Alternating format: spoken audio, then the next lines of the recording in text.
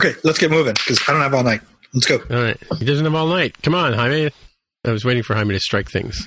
I did. So let's do the mark thing. So 3, 2, 1.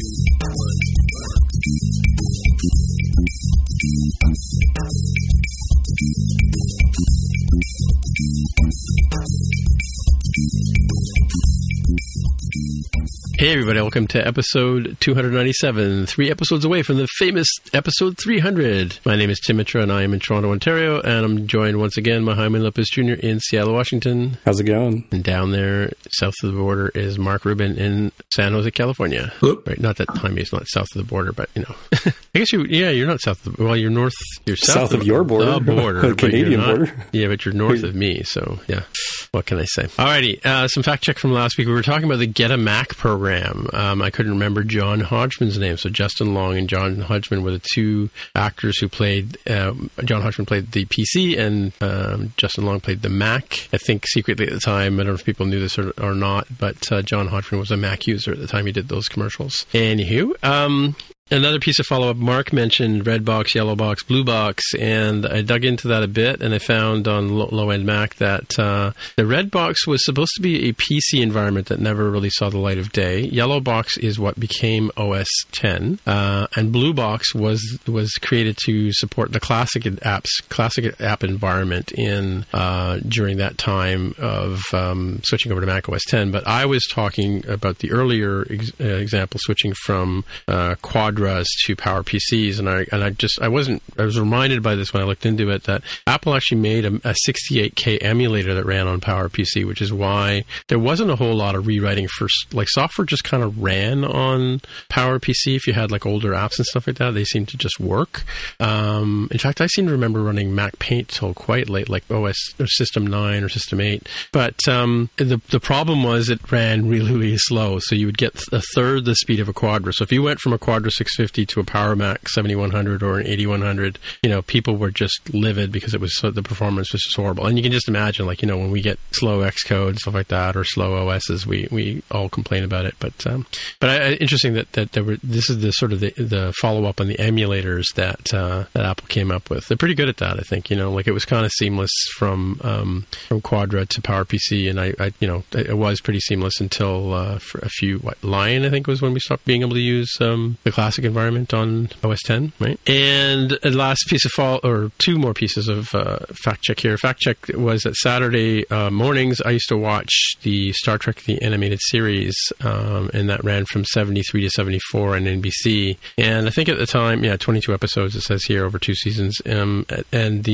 was right. Star Trek actually the original series was canceled in 1969, so I was off by a few years. But I do remember watching. I think for a while there at around noon on Saturday mornings, they would run on CBC. They would run Star Trek and the original series. So that's how I sort of became enamored with it as a young lad. And last week we mentioned a gentleman named Steve, and Jaime couldn't find his last name from Tihaw.net. He was right. What did he write about? I forgot. But his name is Steve Fisher. I found him on the Twitter machine, or GitHub, I think, actually. So that's the fact check. So we'll just scoot on to some follow-up from Jaime. Yeah, very similar to the months of March and April. In the month of May, Apple Card users who are struggling due to the pandemic can go ahead and skip their May payment with no interest. Nice. Notably, it is a deferral and not absolving of debt. So you still have to end up paying it at some point. Just you don't have to worry about missing a payment and therefore having interest and et cetera grow on that. So that meant March, April, and May so far? Yeah, it's a full quarter of the year at the moment. So take advantage of it if that's what you need. If not, then I guess no big deal for you. Yeah, it's pretty unheard of for sure. Right. So what's next? Similar to unheard of. And I saw this same exact topic about Apple reporting its quarterly earnings, and I think very similar to the Forbes article that we mentioned last week. The Doom one? Oh no, they're doomed. Well, sell your stock. stock, quick. I saw the entire gamut, and this Ars Technica one is the sort of more neutral that I saw. Some were like, wow, Apple did really good considering how terrible everything is in the world. And then some were like, oh my gosh, like, look how bad it is. Doomed. And this one was the middle that said, in an unusual investor call, Apple reports flat quarterly earnings amid COVID-19. And notably here, in a break with common practice, and Apple's not alone here, they did not provide guidance for the next quarter, citing the inability to predict the sort of bananas nature we're living in right now. Yeah, it's funny, like we've been watching the Apple stock over the last, little while. I mean, it dipped quite a bit from where it was, but it's kind of back up around 300, 290 or something like that. But yeah, it went down quite a ways.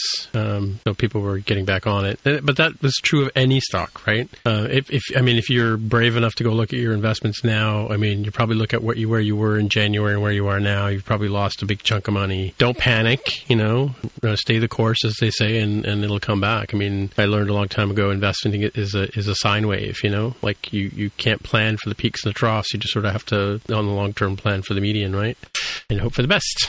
Right. The big takeaway here was that services related revenue, that being Apple Music, App Store, iCloud, Apple Care, Apple TV Plus, Apple Arcade, and Apple News, is up $2.2 billion compared to the same quarter a year ago. So as we've said before, we think services is sort of the future. So riding along with that, and it seems like that has borne out to be quite true, as other services related companies have weathered the storm better during the pandemic. So make your business plans accordingly.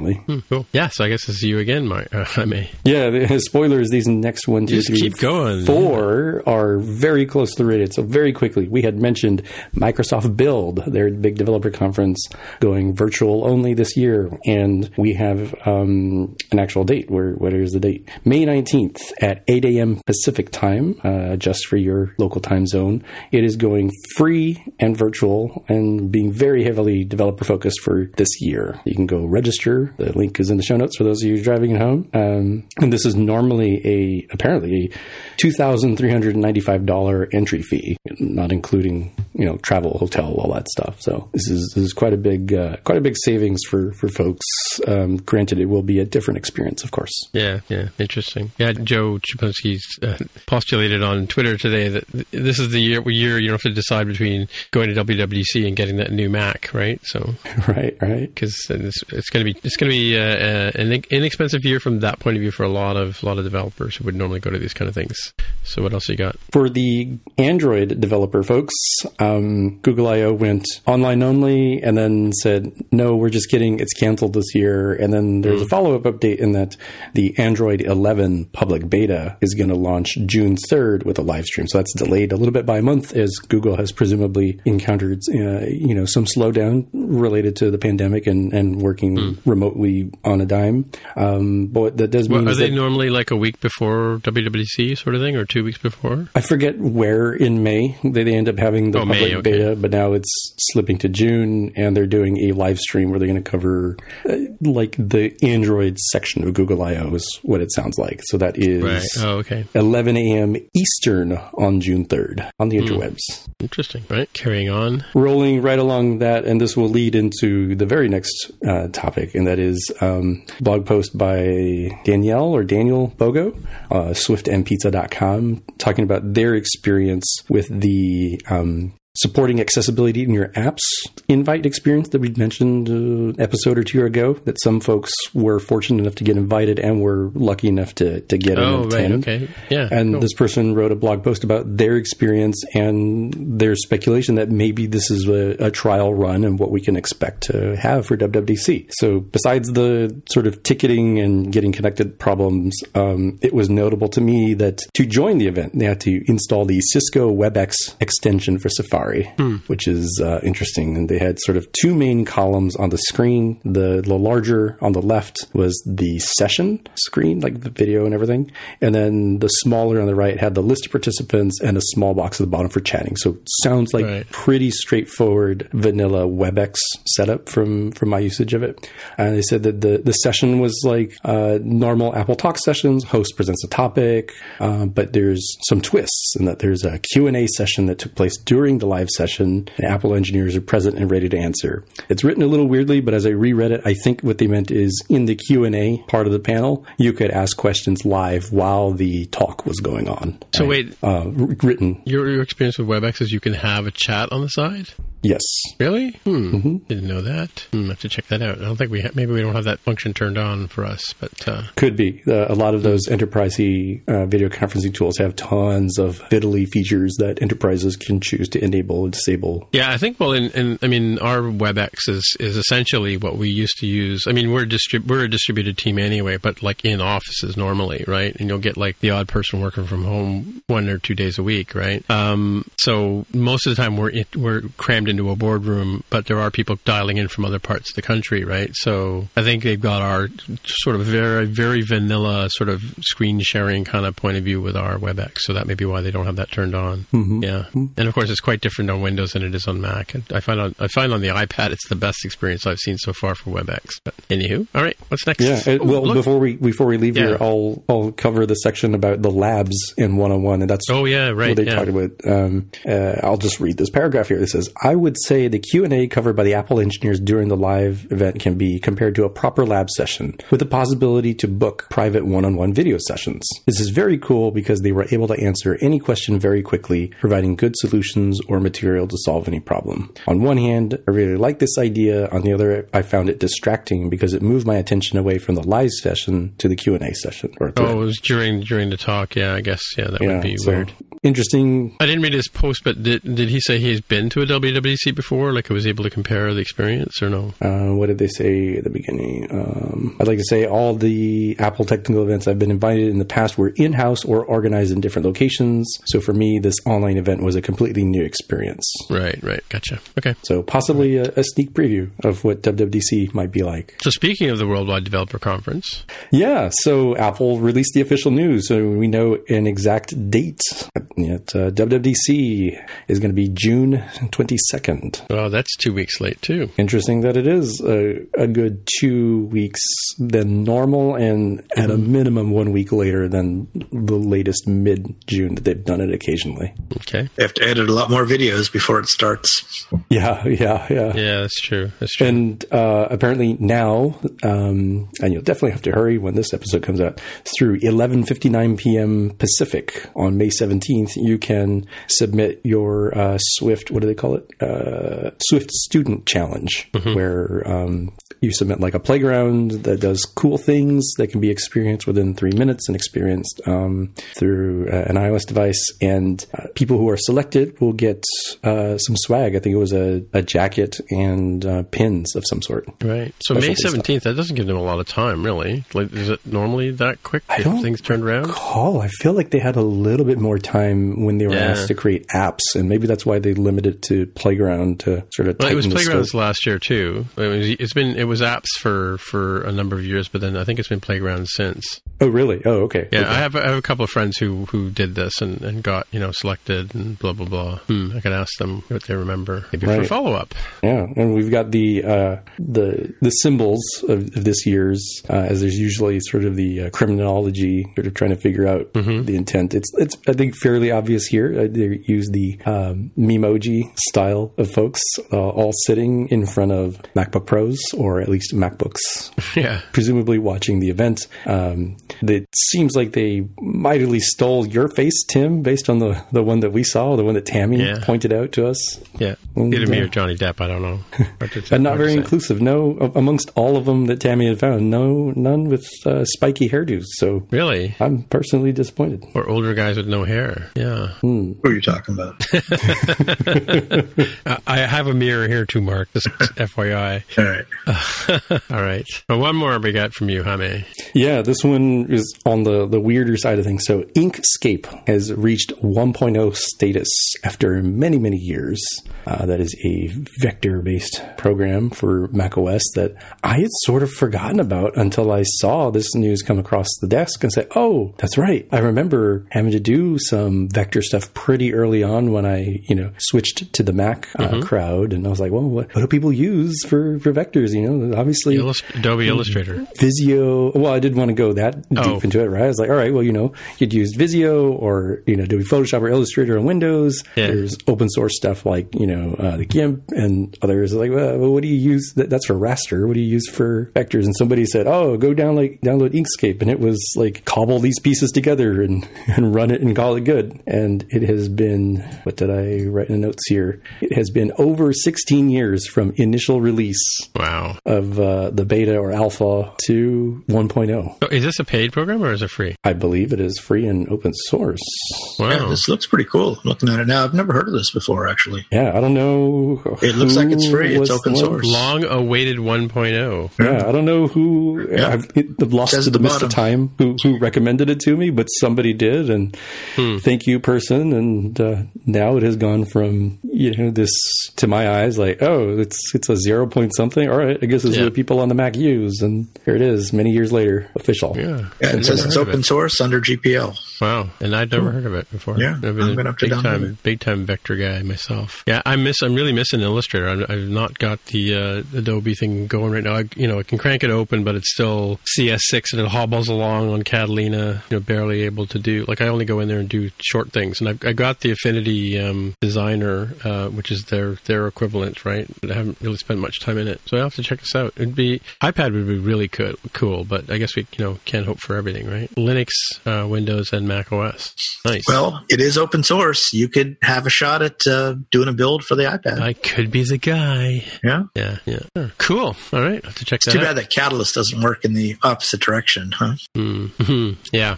Just package them up and make them available. Or just get that on 68K emulator running on the iPad, right? There is that emulator that runs that Mac emulator. It runs on I've got like a Mac 2 environment running on my iPad now that I play with from time to time. And now that I've got the keyboard and the mouse, that works really well too. Alrighty, so the big news. This is something I personally have been waiting for a pretty long time. Is again the MacBook Pro 13 for 2020 just came out with an announcement 2-3 days ago from Apple, and it's interesting. I've got a couple of links here, and I really these are sort of stealth picks for me because I definitely think that people should take them for a spin. They're not that long, but so Rene Ritchie, as we've been talking about the last couple of weeks, has started up a new independent vlog, and he's done two deep dives on the MacBooks. So because there's the thing about it is the MacBooks is, I mean, we've got the MacBook, like plain old MacBook, right? And it's pretty snappy and whatever. We got the MacBook Air line, which is sort of the low end light model, arguably light because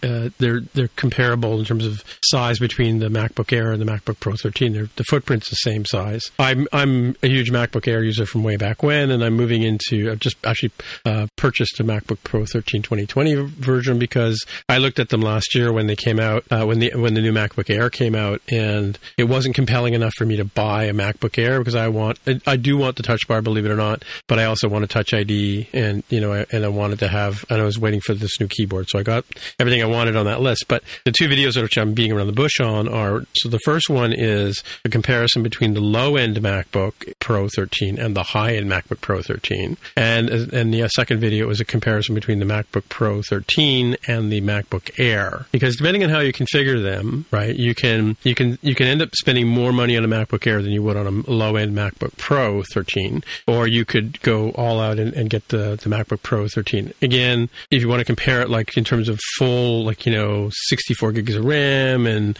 things like 4 terabytes of space, then you need to go with the MacBook Pro 16-inch because the 13 maxes out at 32 gigs of RAM and 4 terabyte hard drive, I think, right? And but the thing about it is they're almost like two different machines because like I was saying last week with the VI and the VX, or the low end version and the high end version. One only has 2 USB ports on one side, right, and it's over on the left hand side. Whereas the other one the one I've ordered is just like the MacBook Pro 15s or 16s that has 4 USB-Cs, and the processors are quite different. The low end Mac comes with the I think 2-year-old, but it comes with an older processor, whereas the high end MacBook Pro 13 comes with a 10th generation. That's what I'm talking about. 10th generation Intel processor, right? They're only quad cores again, and and they're pro, but they're not super pro kind of things, but they're still pretty good, I think. But the big news is the new, what they're calling, and I'm doing air quotes, Magic Keyboard, which is back to is this Butterfly? I forget now which one we're talking about. The Scissor Switch was the one we had problems with, right? No, we got rid of Butterfly. Went back to Scissor. So we're back to Scissor. Yeah, so this is what they're calling Magic Keyboard. I guess it's very similar to the Magic Keyboard that they brought up for the iPad last week, or 2 weeks ago, I guess. Yeah, so yeah, pretty cool. The 10th generation quad-core Intel core processors. And this is the joke I put in the notes here about turbo boosts up from like 3 gigahertz to 4.1 gigahertz. Sidebar: the old turbo button. We talked about the turbo button on the old AT boxes back in the day, right? You remember those? Mm-hmm. You had that button that would push for turbo. Maybe I think Greg mentioned about having used it before. Didn't the turbo button actually slow the computer down? Like, wasn't that the intention? Is you're actually turning turbo off? Do you remember? Or did you ever use a PC? I remember the switch being there, but I don't remember ever trying to I don't think anybody ever really used it, to be honest with you. I don't think anybody really used it. I never saw it make a difference myself. But anyway, I just thought it was comical that it was there. Yeah, and you're right. I did have that recollection, and I looked it up on Wikipedia. It says turbo button. As contrary to what its name suggests, the turbo button was intended to let a computer run slower than the speed for which it had been designed. So it did. Okay, yeah. 4.77 megahertz Intel 8088s programs, which relied on the CPU's frequency where timing were executing faster than intended, which meant games were unplayable. Oh, really? So with the turbo button out or in? So you need a turbo button to make it run at a slower clock speed. Really? Yeah. Just it's kind of funny that way. Anyway, this one comes with the high end one comes with the Intel Iris Plus graphics. Delivers 80% faster performance. I'm reading now, which lets you do 4K editing, faster rendering, smoother gameplay, and of course it supports the Pro Display XDR at full 6K resolution if that's how you roll. That's kind of cool. Faster memory, the 3,733 megahertz memory, right? 16 gigs of it becomes standard. You can kick up to 32 gig if you like. What else can we say about this thing? The display is pretty cool. Again, it's if you want you get your P3 wide gamut. You're getting True Tone, 5,000 nits of brightness, which is a measure of I guess it's like it used to be candles, but they don't use that anymore. I guess with LEDs.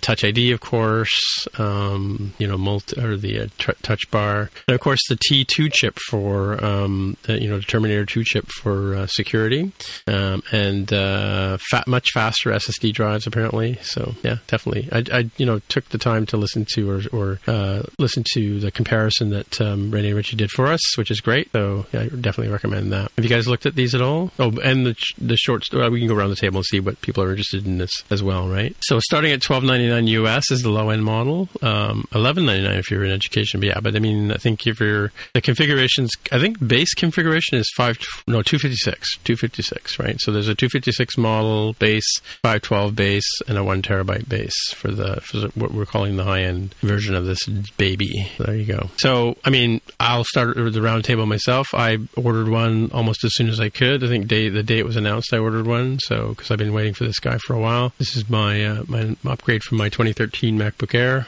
which I had maxed out. So I went with didn't go with 32 gigs of RAM. I went with 16 gigs of RAM because I'm currently seem to be okay with 8 on my current device. And I did go with the 2 terabyte option. I debated going because I currently have 512 and I'm constantly looking for space. Like maybe every couple of months I'm looking to clean things out. I'm a little nervous about having a 2 terabyte drive for backing up if I fill it up, because then I need to basically make sure I have enough space on a external backup mechanism to back up that much data in case of disasters. And I've had my SSD drive die on my MacBook 13 in the time that I had it, and I've seen other disasters and stuff like that over time. Yes, I did pull the trigger on AppleCare. As you guys know, I'm a huge fan of AppleCare. It's now AppleCare Plus, which is a little disconcerting because it's not quite as fancy as the original AppleCare program. So I'm not sure what the limitations of that are, but yeah. So that's what I've ordered it, and I think it's coming in a couple of weeks. So there you go. Oh, and I did get the i7 processor. I forgot to mention that. The choices were i5 and i7? Yeah, it comes comes with i5. Yep. Yeah, and then you can kick up to i7 for $250 Canadian. And did the videos go into the performance difference between the two? Yes, yeah, that's what I'm saying. Like the one video specifically talks about MacBook versus MacBook, right? Sort of like what the low end one gets you versus what the high end one gets you, and the sort of trade offs between the two of them, like things like the 2 USBs versus 4 and all that kind of stuff. And then the 8th generation i5 in the low end version, but the 10th generation Intel processor in the high end versions, right? So there's a 512K model and a 1 terabyte model with the faster newer generation, right? So that's a huge difference, really. The MacBook Air, for example, I think it has the newer generation than the MacBook Pro. I'm just going to pull up Apple's comparison page here. You guys can do the same if you like. Okay, compare. Let's do that. So we'll compare so the 4-port versus the 2-port. And we'll pull up the MacBook Air. Yeah, MacBook Air. So all 4 cores. It's funny, it doesn't say the difference in the speed of the processors. The low-end MacBook only goes up to 16 gig, whereas the 4-port will go up to 32 gig. Yeah, it maxes out at 4 terabyte on the 4-port, 2 terabytes on the 2-port. Touch ID and Touch Bar for the 2 MacBook Pros. Yeah, here it is here. So the processor is the 1.4 gigahertz or 1.7 gigahertz i7 on the 2-port version, but 2.0 and 2.3 on the i7 on the 4-port version. So that's quite a bit of difference. There's a slight difference in the graphics cards, right? Looks like the MacBook Air and the MacBook Pro high-end 4-port have the same video card. So yeah, it's quite a bit of... Is this a typo? I'm looking on Apple's comparison page, and it says, for the high-end one, it says 2.0 gigahertz quad-core 10th generation Intel Core i5 processor. Yeah. Not i7. They said it was an i7. No, i7 is an upgrade option. Oh, it's an upgrade option. Gotcha. Yeah, but the base is i5. Yeah. So there's 3 base models, just based on storage and... Yeah, ports. Well, the processor too, right? That's the one difference, right? Yeah. And then, let's see, scrolling down to... But between the Air and the MacBook, all of the MacBook Pros, they all pretty much have the same 13 1/3 inch LED backlit with IPS technology. They're all Retina displays. They're all 2560 by 1600 pixels. They're all 500 nits of brightness. Sorry, the MacBook Air is only 400 nits. Wide color P3 on the MacBook Pro 13, but full standard color on the MacBook Air. So that's another difference too. Just a slight difference in the screen camera range, right? Crappy webcam on the front-facing camera, to be expected. Oh, and the speaker sound is better on the 4-port one. It has better microphones, better speakers, I should say. And they all support Dolby Atmos as of Catalina, right? Yeah, and they have a headphone jack, Mark. Good.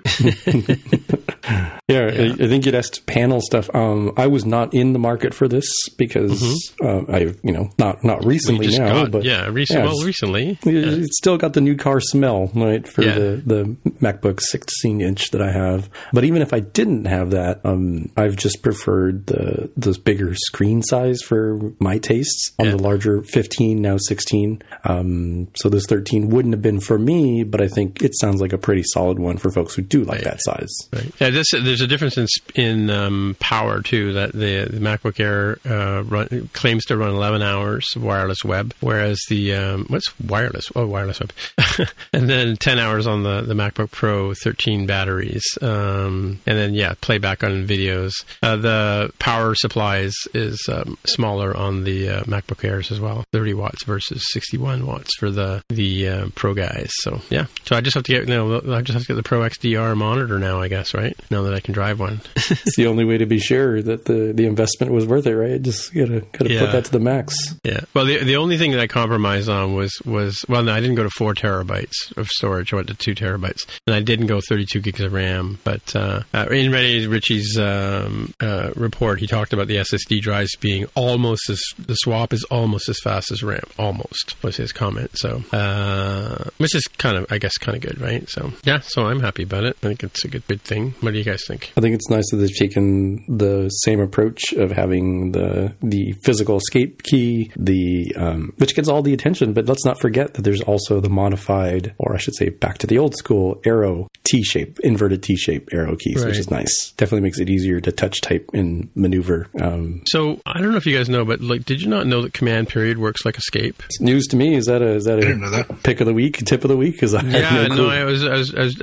I'd forgotten about it. Command period was what I used to use a long time ago before escape, but I had read somewhere that command period works the same as escape. Maybe not in every program, right? But and to be honest with you, I've got the touch bar, and I most apps I have the virtual escape key, and it works just like a real escape key, except it's flat. It's like there's no haptic. That's another thing too. No haptic feedback on the touch bar was one of the comments that Rene made about the difference. And as some folks have found, if your Mac freezes, it tends to freeze the touch bar software, which means you cannot escape out of things without whatever alternative that they ended up Googling on some other device. The hardware interrupts tend to be a little bit more reliable than the software crashing. Yeah, well, it's interesting. I have the 15-inch MacBook Pros. I've had them for a few years at work, and I have two of them here now. And they have their foibles too. To be honest with you, I have personally had one of the keyboards have to go in for service, but I've not had a problem with the keyboards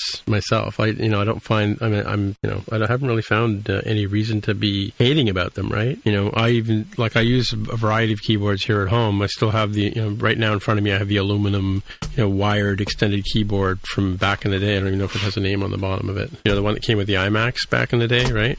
That's the one I use, with the lozenge keys, like our logo. In fact, our logo was shot with this keyboard.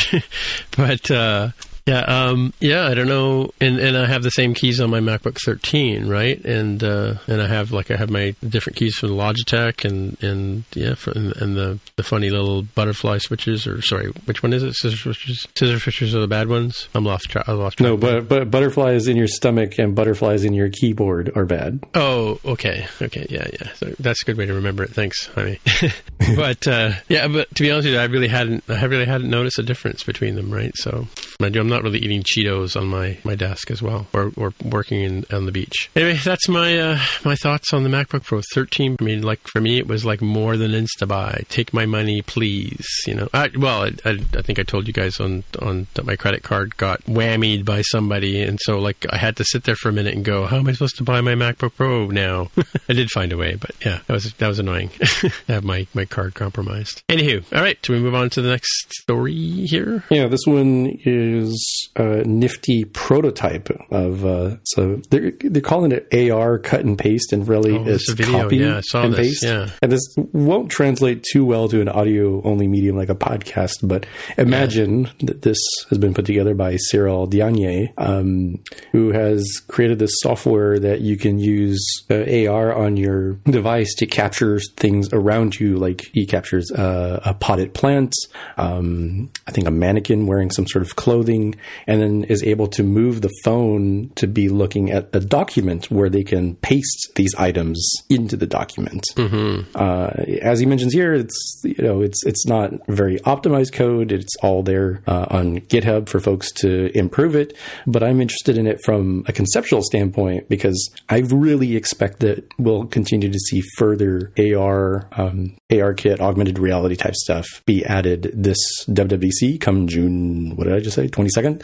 And so this is the sort of thing that I think can spur more innovation. People thinking about, well, what cool things could you do with AR beyond the sort of prototypical, hey, we're IKEA and you can choose furniture and see how it fits in your actual living room. Like this one is oh, wow, it's such a good idea to me. They're wow, that seems really obvious in retrospect. That, yeah, you should be able to just cut and paste stuff or copy and paste stuff from the real world and put it into documents. Yeah, it looks amazing. I kind of wondered, is this for real?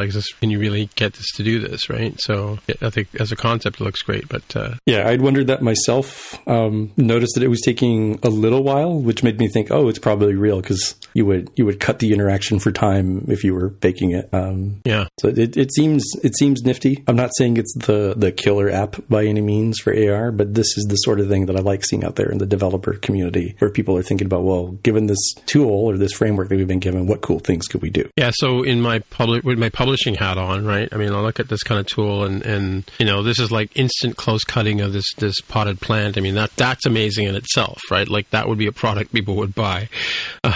Never mind you being able to paste it right into your document, right? That's pretty cool looking thing too, right? So yeah, I mean, this is sort of the dream of most marketing, publishing people, right? To be able to just take a product and put it onto a printed page or website or whatever instantaneously. This would be like, it'd be great. So that's why I kind of look at it with a bit of skepticism, with the publishing sort of eye. But yeah, looks pretty amazing otherwise, like as a proof of concept. All right, cool. What's next? Next couple of links are related to the exposure notification system, formerly known as contact tracing stuff. So Apple and Google have shown screenshots of what a public health authority app might look like that would use the framework. And in a show me the code moment, we have a link on developer.apple.com, sample code about building an app to notify users of COVID-19 exposure. Nice. And it talks about how the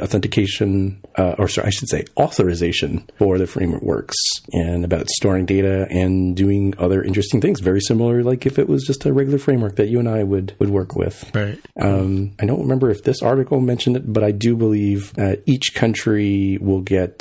Oh, there we go. It does say both Google and Apple plan to restrict access to a single app per country in an effort to avoid fragmentation, meaning it will come from your government authority or their delegate of some sort, depending on your situation. That's so you don't have like, hey, here's the top 10 apps for exposure tracking. Like, well, okay, that's kind of defeating the purpose of getting everybody on a common platform to share the data more widely. Well, yeah, I mean, then that's just the thing. Like, what's the point of having 200 people in one group and 400 people in another group and they don't meet in the middle? I kind of wondered if Apple was going to be like the central repository for reporting, right? Like Apple and Google, and that's how all of these various fragmented apps would sort of share up to the same spot, same API or something like that, right? But there is no central location. That's kind of the whole... I don't mean by saying location. I mean like having a single API where all of the data would be consolidated. Like not so much like that you in San Jose were exposed, but that a device with this ID was next to your device with that ID kind of thing, right? As we were talking about a couple of weeks ago, right? I kind of thought that would all roll up to like maybe one central database, right? Mm-hmm. Or like a clearinghouse of here are things that have been seen and the different apps to connect to. Yeah, it seems like they've gone the different route of, and again, because Apple and Google control their respective app stores, this is sort of the thing that they and only they can do. And presumably they've talked to enough of the government authorities around the world to make sure that that's sort of the way they wanted to roll it and not have like, here's 5 different ones that are the official one for your country. Like, well, no, it's better to have the one. And they can ensure that rather than wondering like, well, how do you know which one's the official? It's like, well, it's the one that you'd probably get from your .gov equivalent site that links to the app stores. Right. So sort of on a simple sort of sidebar-y sort of semi-pick thing too, I saw an article by Mohammed Azam talking about how to write an app doing the same sort of thing. And I thought maybe he was talking about using this API as well. But what was interesting though was he's actually written an app, and it's very quick to write it. Again, using Model View Model, and Swift UI and Combine. But he's found this API in the States that lists all of the exposures and hospitalizations and deaths and things like that by state. And he's actually written this app where you can have like a sort of a list view or table view that shows, all of the population and the number of people that have been affected and the number of people who've died and that kind of stuff. And it's a pretty cool thing. But it's interesting that there's already these APIs out there where you can go and get the government stats from. And of course, I went through the whole exercise of doing it and I went, oh, this is great for the United States. So I poked around a bit and I found that there actually is a Canadian site. I'll link these 2 API sources in the show notes, but I did find one for the Canadian sites, and it's a little different. I mean, obviously it's a different API. The US one, you get all of the the state and exposure information in one feed from the JSON. On the Canadian one, you can get you get a summary, you get reports, you get things like GDP and population and that kind of stuff as well. But you'd have to make multiple calls to sort of consolidate and can make the information you want to. Maybe use a middle surface or some sort of surface in the middle to sort of gather that and maybe feed it to your device. But interesting to go through the exercise of, once again, another good exercise of learning to do Swift UI with Combine. And of course, after I had done that video from Scott Gardner a couple of weeks ago or last week, I was sort of up to speed on how to build this thing. So it was super easy for me to go in and change the API and change the model to work with the Canadian side. So the COVID-19 Tracker API was the public API for one. So that's a Canadian one. So it's API COVID-19tracker.ca. And the American one was COVIDtracking.com has an API for the people in the US. That's kind of cool. So COVIDtracking.com and COVID-19, whatever I just said for Canadian dudes. All right. That's, I guess we're at the picks section of our show, right? Indeed we are. Yeah. All right. So, Jaime, what's your pick? My pick just leans into the moment and says, you know what? It's the Apple developer site for WWDC 2020, developer.apple.com/WWDC20. Mm-hmm. Go there, get yourself prepared, bookmark, be prepared to be amazed on June 22nd. So did you notice that every time you go to that site, you get a different set of emojis? I was, and now I seem to not be. I noticed that before. It doesn't seem to be changing for me anymore. Yeah, I think if you once you've been, I think maybe it cookies them or something, but yeah, because friend of the show, Ish, had mentioned that he was amazed that, and they're all diverse characters. There's persons of color and Asian people and, people with piercings and guys with orange hair and, red hats. And I don't know, I'm getting a dude in the front right now with a red baseball cap on, and I'm getting that one too. A couple of ladies on the side and two orange-haired folks on the edge there. Oh, wait a minute. So for me, the guy in the red cap is in the middle. Yeah. There's a woman on his left, but there's a guy with a white mustache and white hair on his right. Yeah, see, that's different, right? Let me refresh. That's interesting. Yeah, if you hit refresh, you get a different set of dudes. Yeah, just did. Yeah. Actually, the guy in the red cap and the woman next to him on the left are the same, but now there's a woman with a double earring on the right and purplish reddish hair. One guy with Justin Bieber hair. Could be Jaime on a bad day. So it seems like, every time you switch it. There I am. I found me. Yeah. That's not me. He's got freckles with the fedora on. That's what Tammy's commenting on. Yeah, so we didn't talk about Jaime. It was the developer app's been updated. That sounds like pick of the week material to me. Yeah, so this is the developer app just takes you to the same URL. Surprisingly, surprise. But what used to be known as the WWDC app that you would get when you went to WWDC. The first year I went, I think it was like you had to have it was almost like a flight check kind of thing, or a hockey app maybe. But then now the last couple of years it's been the actual app for the show, and there's an Apple TV version so you can watch the talks live. So you can download today or as of a couple of days ago, you can download the developer app, it's now called, on the App Store, and sign up for notifications and news and that kind of stuff. So keep yourself informed as Apple pushes out updates for it. I guess that's a pick for me, I guess, as well. Definitely useful once the keynote has occurred, I think, is when they release the actual for realsy schedule that has all of the TBD and you won't believe what this is stuff on there, so you can bookmark and remind yourself and very quickly find a filtered list. That's one of the nice parts about going through the app versus just bookmarking the main page and then looking at the schedule yourself. So who's going to be the band at the Bash this year? Ooh. That's a speculation time as to who, and is it just going to be someone doing a live stream? Yeah. Maybe. Yeah, but there'll be social distancing, won't they? They'll be like the Stones and doing that social distancing song that they did. Yeah, have you seen, I think it was not only the Stones, but a whole other sets of bands that have been doing stuff on like the weekends on the various channels if people have found content to put on the airwaves and keep us all going and sane in this quarantined world. Yeah, my friend George Stroumboulopoulos hosted a Canadian sort of house party and went around, and I think they were pre-recorded, but yeah, people like famous band people either joining remotely and putting together songs together, like Bare Naked Ladies played together, but they were 4 different locations. Just down the street from me is Jim Cuddy, and he's played with his 2 sons. They played a couple of Blue Rodeo songs. But yeah, it's like, most of the Canadian musicians around were doing that. And I think, Lady Gaga had one. She hosted one as well, sort of an evening of song and frivolity, right? So, cool. Every Saturday night, Jorma Kaukonen does one. Who's that? Yeah, most people have no idea and don't care. But he is a guitarist for Jefferson Airplane and Hot Tuna. Oh, okay. And he does a kind of a solo acoustic thing once a week. He's been doing it. I think he's done it 5 times now. Cool. Yeah, I think it wasn't a lack of care. It was ignorance on my part of being unaware. Yeah. Of this person doing stuff.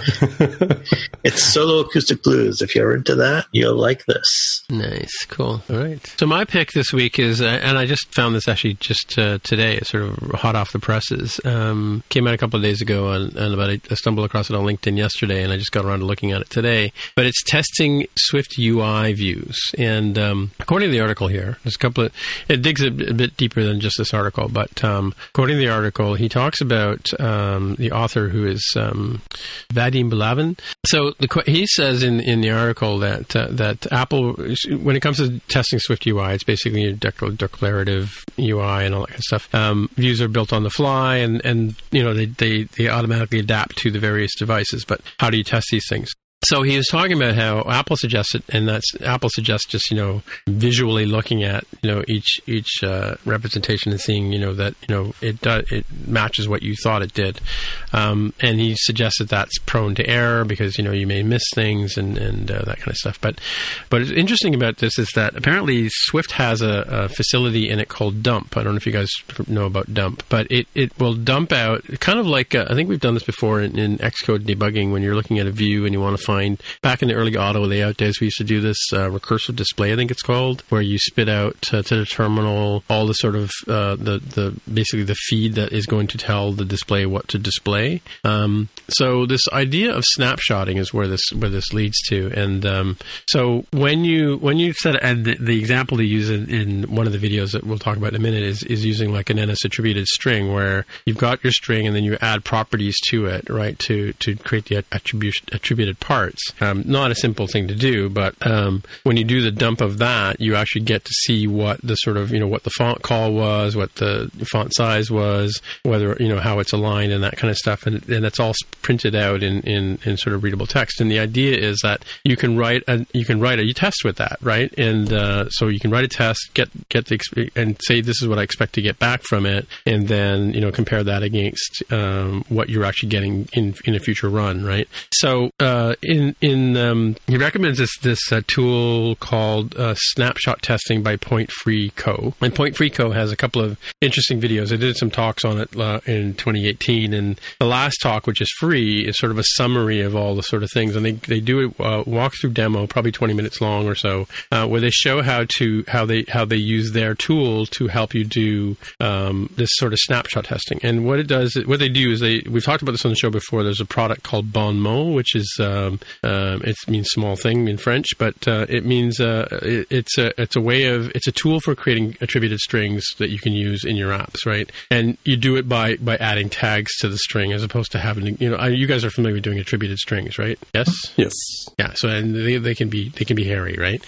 So in the example, they take this mathematical quote by this mathematician, and they basically, first of all, they put this into their tool, and what they do is they set up some fonts, like they say American Typewriter 17, and for the whole string, right? Then they write a test that says, okay, I'm expecting to get in this dump, this output from Swift or from Xcode, what the attributions are, and then they can write a test against that. And he shows how you could do that with XC tests, right? Like traditional testing to see what it was, but if you're creating a font attribution and then maybe a line height attribution, well, line height you really can't get from the string because that's something that's not sort of done at runtime. runtime. So the snapshot testing tool lets them create a snapshot of it, and it's two ways it comes out. It comes out using this dump where you get this textual representation of it, but they've also built in this way of rendering an image, right? So you can take the attributed string properties.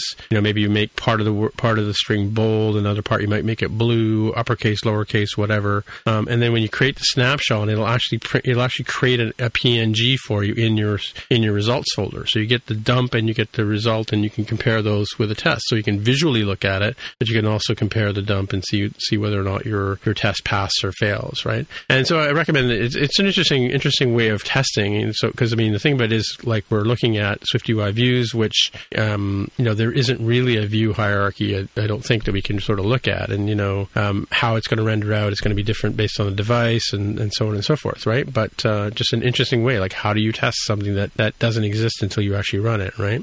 Make sense? I can see what he's going for.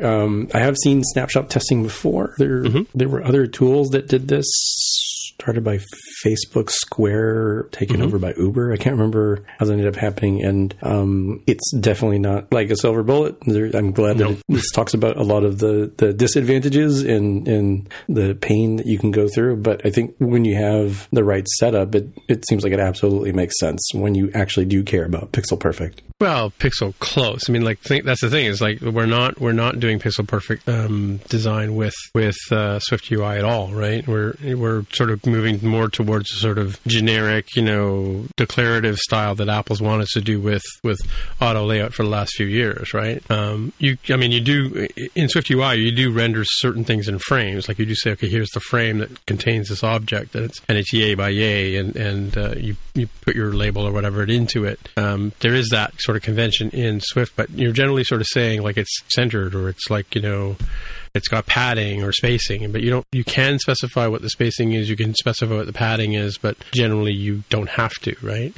So how do you proof that? How do you test it, right? Because that's where this approach comes from. Yeah, I haven't been on a team that has actually decided to go ahead and use this. So some of my thoughts about it are theoretical. Mark, have you been on any teams that have done stuff like this? I have not, no. But I think it was Facebook that famously used to do this kind of stuff, where they would compare against PNGs or images of some sort. No, it's not just PNGs. It's also the dump, right? So yeah. Sometimes folks use it as like a 2-for-1 option, where if you were localizing in a lot of different languages and you needed App Store images, you just go in and dig up the ones that were generated as part of your test build. Yeah. So that was kind of a neat idea. Yeah. Well, you can do the same thing with, Fastlane does a thing like that for the App Store images, right? Like where if you wanted to basically, generate images on the fly for the various different sizes. Like, now when you go to publish an app, you have to provide different snapshots of different screenshots at different sizes. Sort of a similar idea, right? And with automated testing or automation testing, what do you call that? Automating testing. We have, we write scripts that basically are like recipes that run through the app and do the clicks and all that kind of stuff, and do the automation to sort of, UI automation. Yeah. So they do that, and sometimes they take snapshots at certain points in time and compare those to what they expect to see, right? But QA for in our experience is pretty much a manual process, right? You're basically give them a screenshot of what they expect to see, and then they run through the app, and like I said, they do all these crazy things that you never think anybody would think to do, but they go ahead and do those things, right? Right. Well, that's always the problem with automated testing is you're testing the stuff that works, right? Right. And there is some value to that, of course. If for regression testing, you want to make sure that the stuff that worked before still works. So if you have an automated test for everything that worked before, then you can test that nothing has regressed. But it doesn't test the things that no one thought of writing a test for. Right. And so manual testing is still pretty important for that kind of stuff. Yeah, for sure. Anyway, I just thought it was interesting idea to put this out there in terms of another way to look at testing beyond the UI testing that we have now in Xcode, as well as the because UI testing does the same sort of thing. If I'm not mistaken, you basically run it and do a screenshot as you go, and then compare that to what you expected to see from a previous run or whatever. Right. I think I dated myself a little bit ago by saying UI UI automation, right? That's the old one. It's now XAUI test. Oh, right, isn't it? Right. UI automation, for those who don't know, is the old JavaScript-based testing stuff that you could write that would run in the Instruments app. Right. Oh, right. Yeah. Mm-hmm. Yeah. I remember that. It had a whole test suite of stuff that would do that. And I remember that the problem with running UI automation that way, and in some respects the XAUI stuff, is that it can be slower than sort of like unit tests that you would be used to, since you're running the full app and then poking buttons. You just replace the manual QA person testing that. And from what I'm reading here, this looks like it would be pretty fast, because I guess there's some I/O components that may or may not slow things down, but on an SSD, a 2 terabyte SSD drive. What else are we do with the drive? Yeah, exactly. Yeah. I've got the space. Yeah, it looks like this is pulling up different, components and telling them, render yourself, okay, now let me compare against my base set versus, okay, let me pull up an entire app and then navigate to navigate to there. Okay, that's the thing I wanted. Yeah. Yeah, so on pointfree.co, they're the people that came up with this tool. They have a tour of like their free video is the final sort of summation. They'll have a link in the show notes for that to show you how that works. But it's pretty cool. And today I learned that Turtle Rock is a real world place. Turtle Rock? Turtle Rock is a neighborhood in the south part of Irvine, California. Mm-hmm. Because to me, I thought, this person's just having fun. Turtle Rock is a dungeon that shows up in many of the Legend of Zelda games, and that's what I thought it was. I thought this is a sly video game reference, and no, it presumably is a place this person's actually been to. That Turtle Rock example is from the Apple SwiftUI tutorial. Is that right? Well, if you sort of makes even more sense given it came out of WWDC.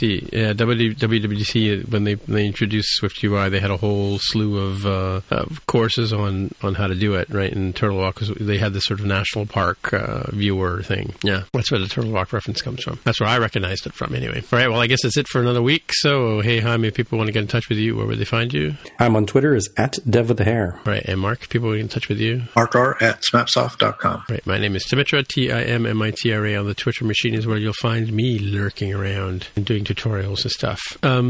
So until next time, we'll say bye-bye. Bye. Bye. This has been another episode of the More Than Just Code podcast. If you want to find out more about the show, you can visit the More Than Just Code website at mtjc.fm. There you can find a summary and show notes of each episode. We list links to the apps, code, and news that we mentioned on the show. If you like the podcast, tell your friends. Please leave a comment on the website, and if you can, please write a review on iTunes. And please recommend us in your favorite podcatcher. All of these things help others find out about the show. We really appreciate your help with spreading the word. We're also on Twitter, Facebook, and Instagram. We'd love to hear from you, so use the hashtag AskMTJC. Once again, the podcast Twitter account is @MTJC_podcast. Please consider supporting the show by pledging any amount on patreon.com/MTJC. Thanks again for listening. We'll see you next time.